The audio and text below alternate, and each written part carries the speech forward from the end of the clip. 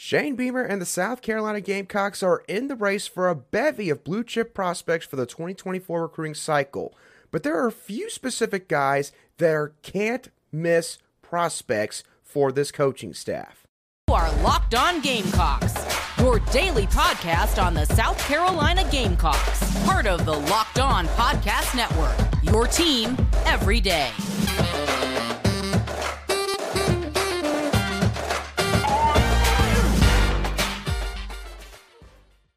Hello, Gamecock Nation, and welcome back to the Locked On Gamecocks podcast, your show for the latest headlines and potential storylines on South Carolina Gamecock athletics.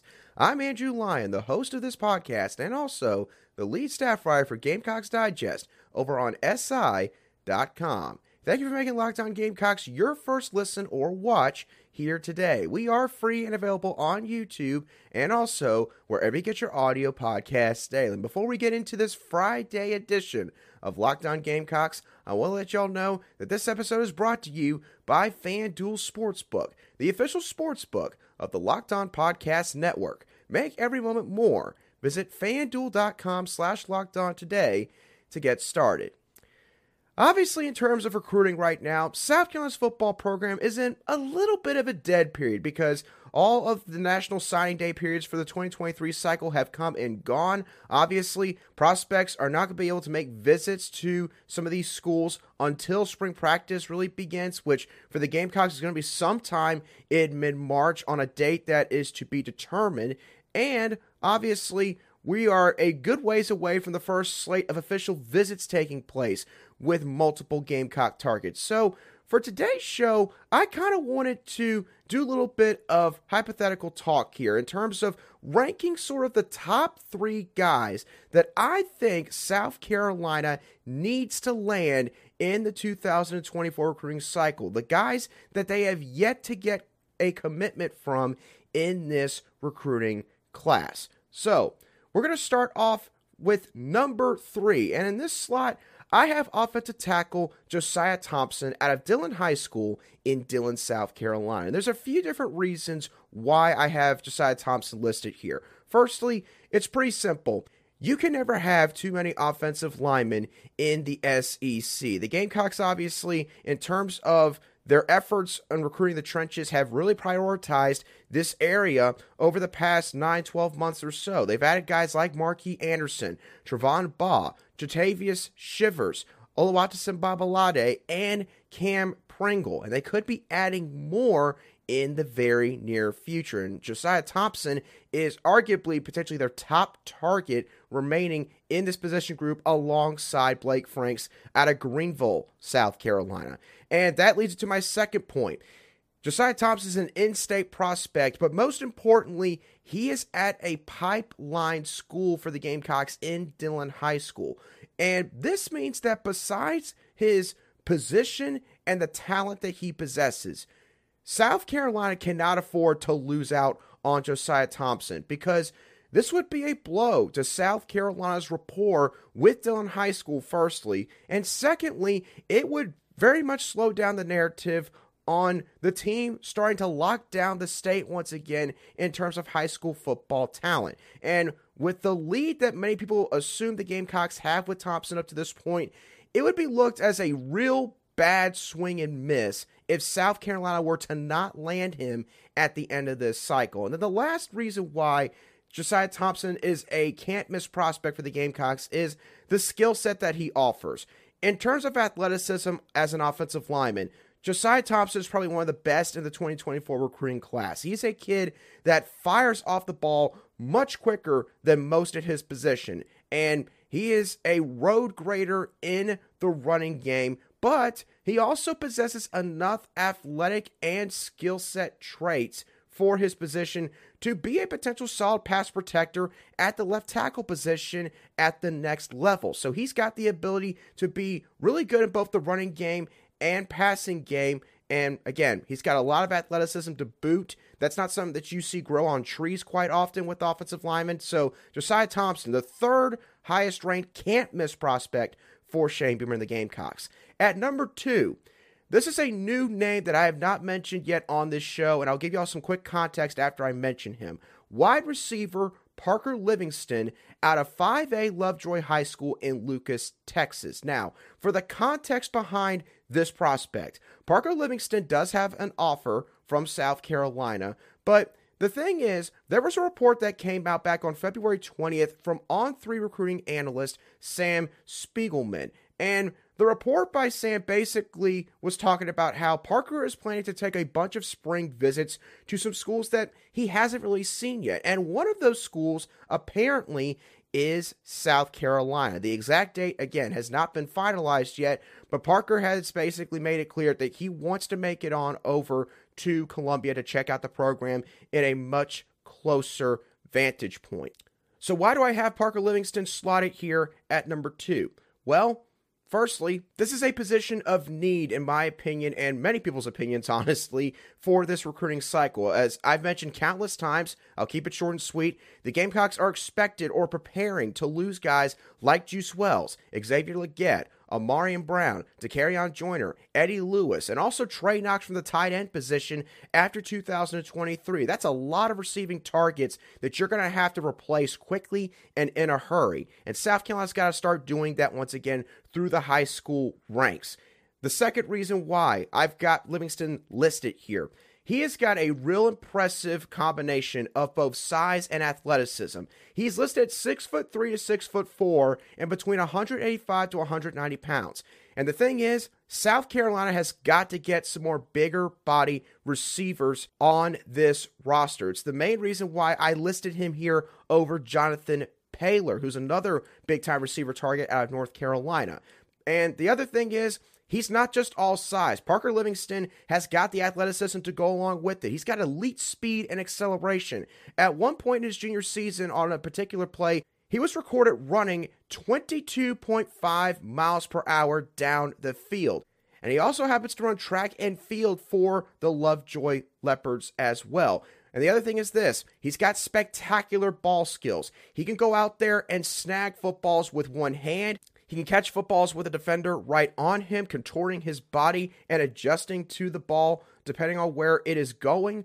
And he can also jump over defenders and catch the football, basically mossing them with his 6'3" to 6'4" frame. And the last reason why South Carolina would have a chance to utilize some connections here to make another sort of quote-unquote shocking pickup, because here's the thing. This is a kid out of Texas. He's been offered by teams like Texas, Texas A&M, Baylor, LSU, Georgia, amongst many others. And so this is another opportunity for Shane Beamer and South Carolina's football coaching staff to add another feather to their cap by getting a recruiting win here in an area that sort of has not been a predominant spot in the recruiting base in years past. And they got Justin Stepp in on this recruitment. We've talked about it before. Justin Stepp is a relentless recruiter. He is a guy that really cares about building relationships with his targets, and he's always noted by the guys that he's going after as someone that they really enjoy talking to, and the fact that he cares about more than just a football player. But Livingston's also got a prior relationship with offensive coordinator Dowell Loggins from the time that Loggins spent at Arkansas, and this was all according to 24/7 Sports, with their profile on Parker Livingston. So basically, get to know the name Parker Livingston, because this is a big-time wide receiver target that we're going to need to pay attention to moving forward in this process. So those are the number 3 and number 2 can't-miss prospects for Shane Beamer and South Carolina's football program in the 2024 recruiting cycle. Who is number 1? We're going to dive into that and a lot more in some of the other major sports in just a couple moments right here on Locked On Gamecocks. Today's show is brought to you by FanDuel. The midway point of the NBA season is here, and now is the perfect time to download FanDuel, America's #1 sportsbook, because new customers get a no-sweat first bet up to $1,000. That's bonus bets back if your first bet doesn't win. Just download the FanDuel Sportsbook app. It's safe, it's secure, and it's super easy to use. And you can bet on quite literally anything that you put your mind to, from the money line to point scores, maybe to three-pointers made in a basketball game. And FanDuel will let you combine your bets for a chance at a bigger payout with a same-game parlay. So don't miss out on your chance to get your no-sweat first bet up to $1,000 in bonus bets when you go to FanDuel.com/LockedOn. That's FanDuel.com/LockedOn to learn more. Make every moment more with FanDuel, an official sports betting partner of the NBA.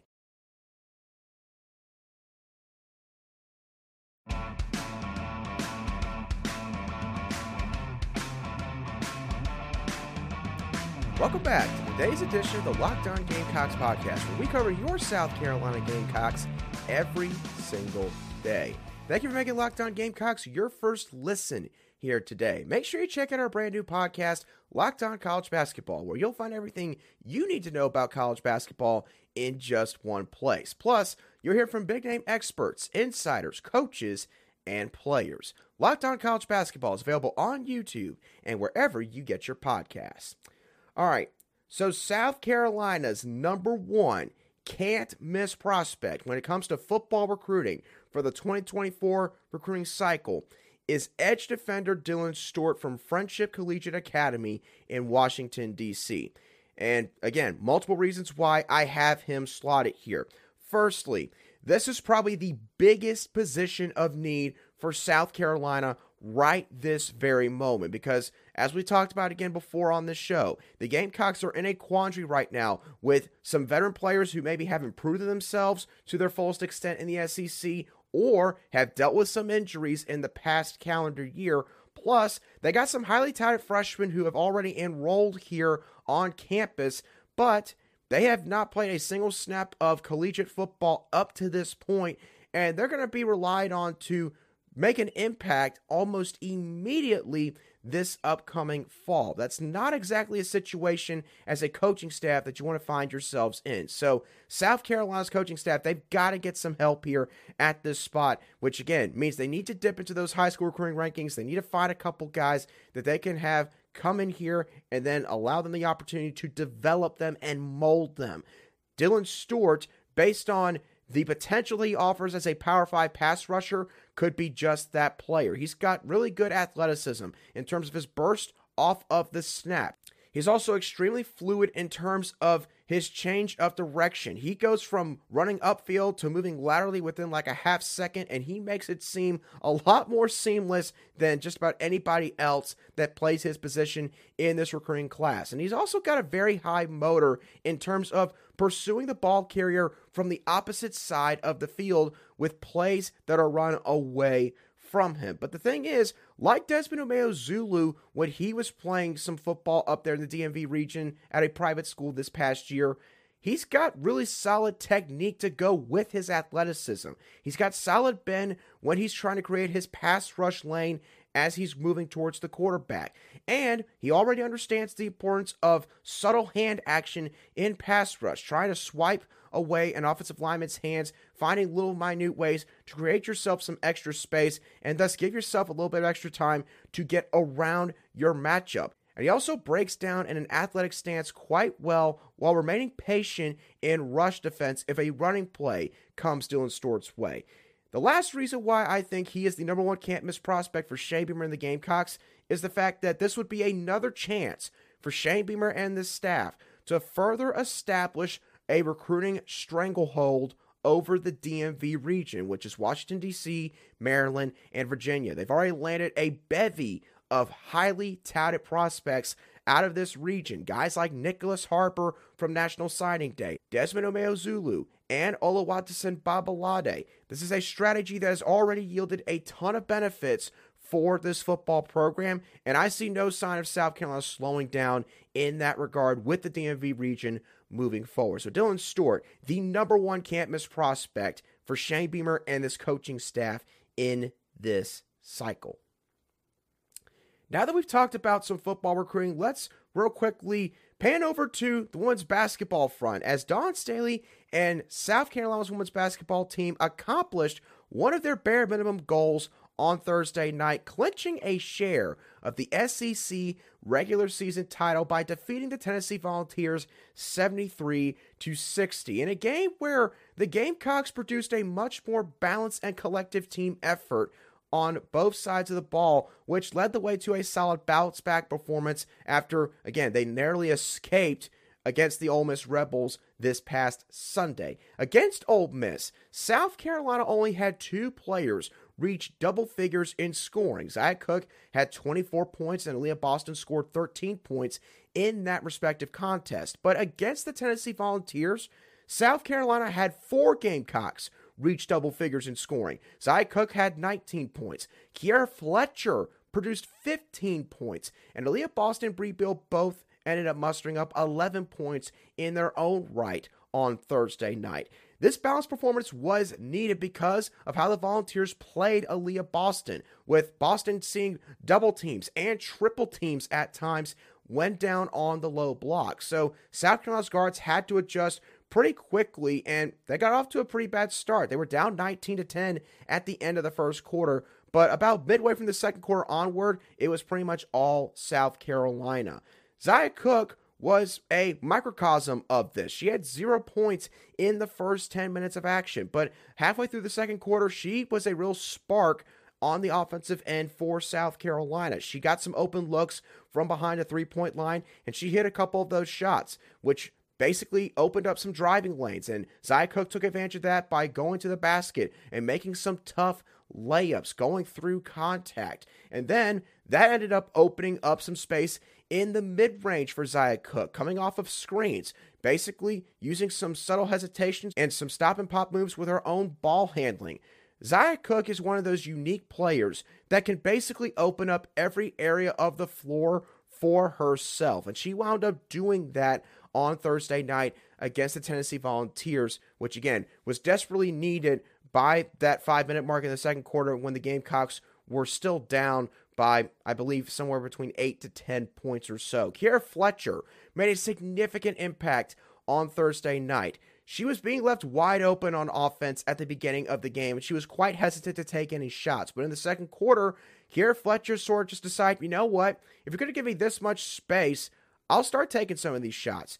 And she was nailing them in the second quarter. She hit 2 3-pointers, one from each of the top wings on either side of the floor, and this gave her a boost in her confidence offensively. She started taking the ball more inside, and she also, like Zia Cooke, hit some pretty sweet mid-range jump shots, a fadeaway, and again, some mid-range jump shots off some screens, some set plays written down by Dawn Staley and this coaching staff. So props to Kiera Fletcher for really showing up on this end as well. Aaliyah Boston, as I alluded to earlier, she had to pretty much earn everything that she got on Thursday night. Had a lot of physical play inside. Some of it seemed like it was a touch egregious, but that's a compliment to the abilities that she offers on the floor. She did manage to get things going in the second half in terms of creating some good shot opportunities for herself out of the low post. So again, not the stat line maybe that people would normally expect, but it wasn't without a really solid fight from Aaliyah Boston, considering what Tennessee was doing to her on that end of the floor. Bree Beal, a great all-around performance by her. She made her presence felt everywhere on Thursday night. She struggled early, admittedly, because she missed a bunch of wide-open three-point shots, but she adjusted to that. She started driving more to the hoop. She used her body to shield the basketball and was very crafty in creating her own shot, drawing fouls and getting to the free throw line. She was a menace on the boards. She was the only Gamecock on Thursday night to record a double-double. And she also made some good decisions on offense in terms of knowing when to get the ball to her teammates that were in an advantageous situation. She got 5 assists on that end of the floor. So essentially, with this balanced performance that South Carolina got out of their starting lineup on Thursday night, and being just 4 games away at most from the NCAA tournament, these are the kind of performances that South Carolina needs to see from their team going forward in order to have a shot to win their second straight national title. And against a team like Tennessee, I think that it was a really good precursor to how this team could end up rounding into form in March. All right, now let's switch gears and talk about South Carolina's baseball team and what they're going to be going up against this upcoming weekend against the Penn Quakers from the Ivy League. Now, I will say this, the Gamecocks have gotten off to a great start this season, and we all, of course, know this based on how they have won each of their first 5 games against UMass Lowell, Winthrop, and then Queens University from North Carolina. But South Carolina cannot afford to sleep on the Penn Quakers. In 2022, Penn went 33-15 with their win-loss record, and they won series on the road against teams like Texas A&M, College of Charleston, and also Winthrop in non-conference play. So this is a team that is not afraid to go down south and take on some of these more predominantly known teams in college baseball. And when you're talking about their team heading into this season, the batting lineup returns 5 of their 7 primary starters from this past season, including Wyatt Hensler, who batted .383 in 188 plate appearances and had an OPS of 1.184, just an astonishing high number, no matter what level of baseball you're talking about, and he also hit 14 homers to boot. This team, based on their stats from last season, has a gorilla ball approach at the plate.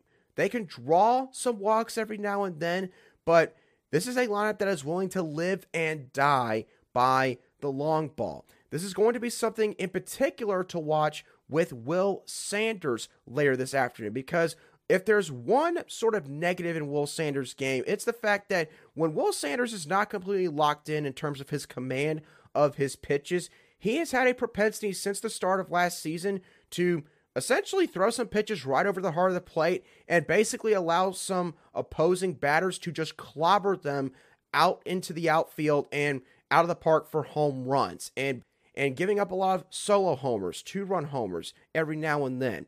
This is the kind of lineup that can make Will Sanders pay for that if he has that kind of game again later this afternoon.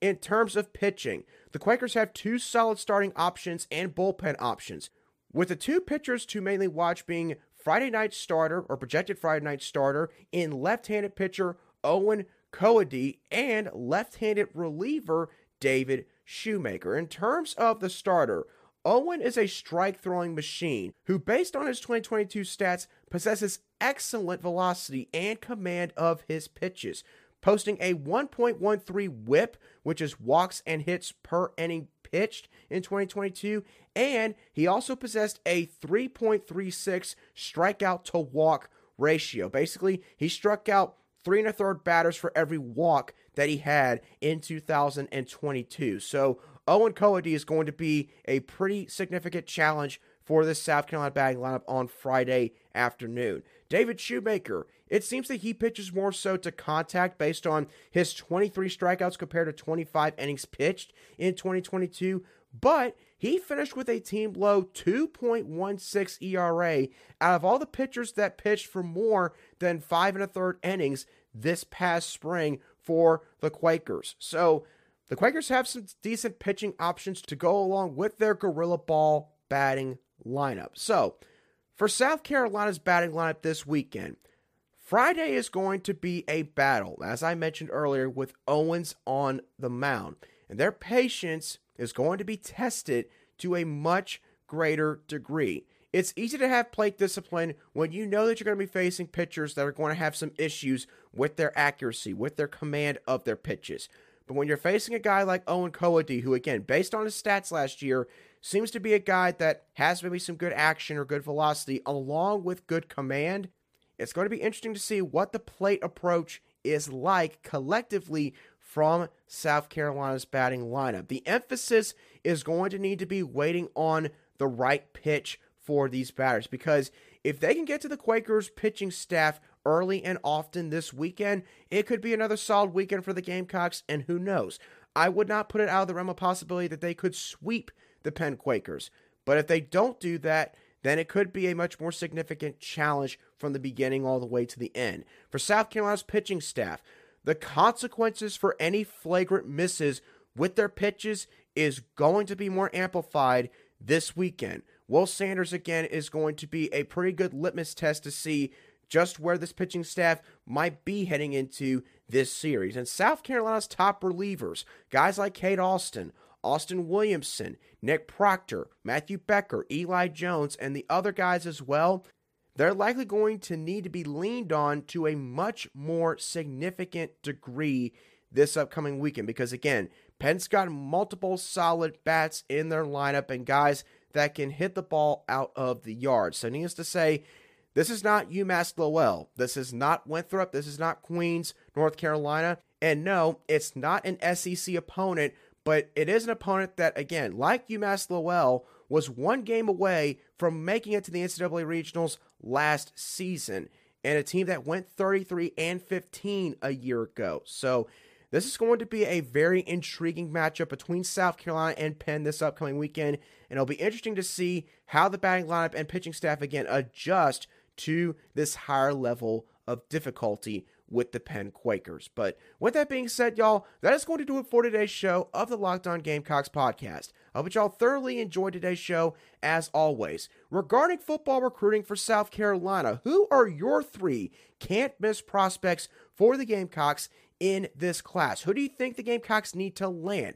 Also, what were your thoughts on South Carolina's women's basketball team and their performance against the Tennessee Volunteers in clinching a share of the SEC regular season title on Thursday night? And lastly, for those of you who are going to be watching the series this weekend between South Carolina and the Penn Quakers, what are your thoughts on the series? Do you think that Penn is going to provide a much more difficult challenge for the Gamecocks? Let me know your thoughts, as always, down below in the comments section if you're watching today's show on YouTube, or if you listen to today's show on an audio podcast app. You could shoot me a message at @aline_SC on Twitter, and I'll try to respond to your message as quickly as I see it.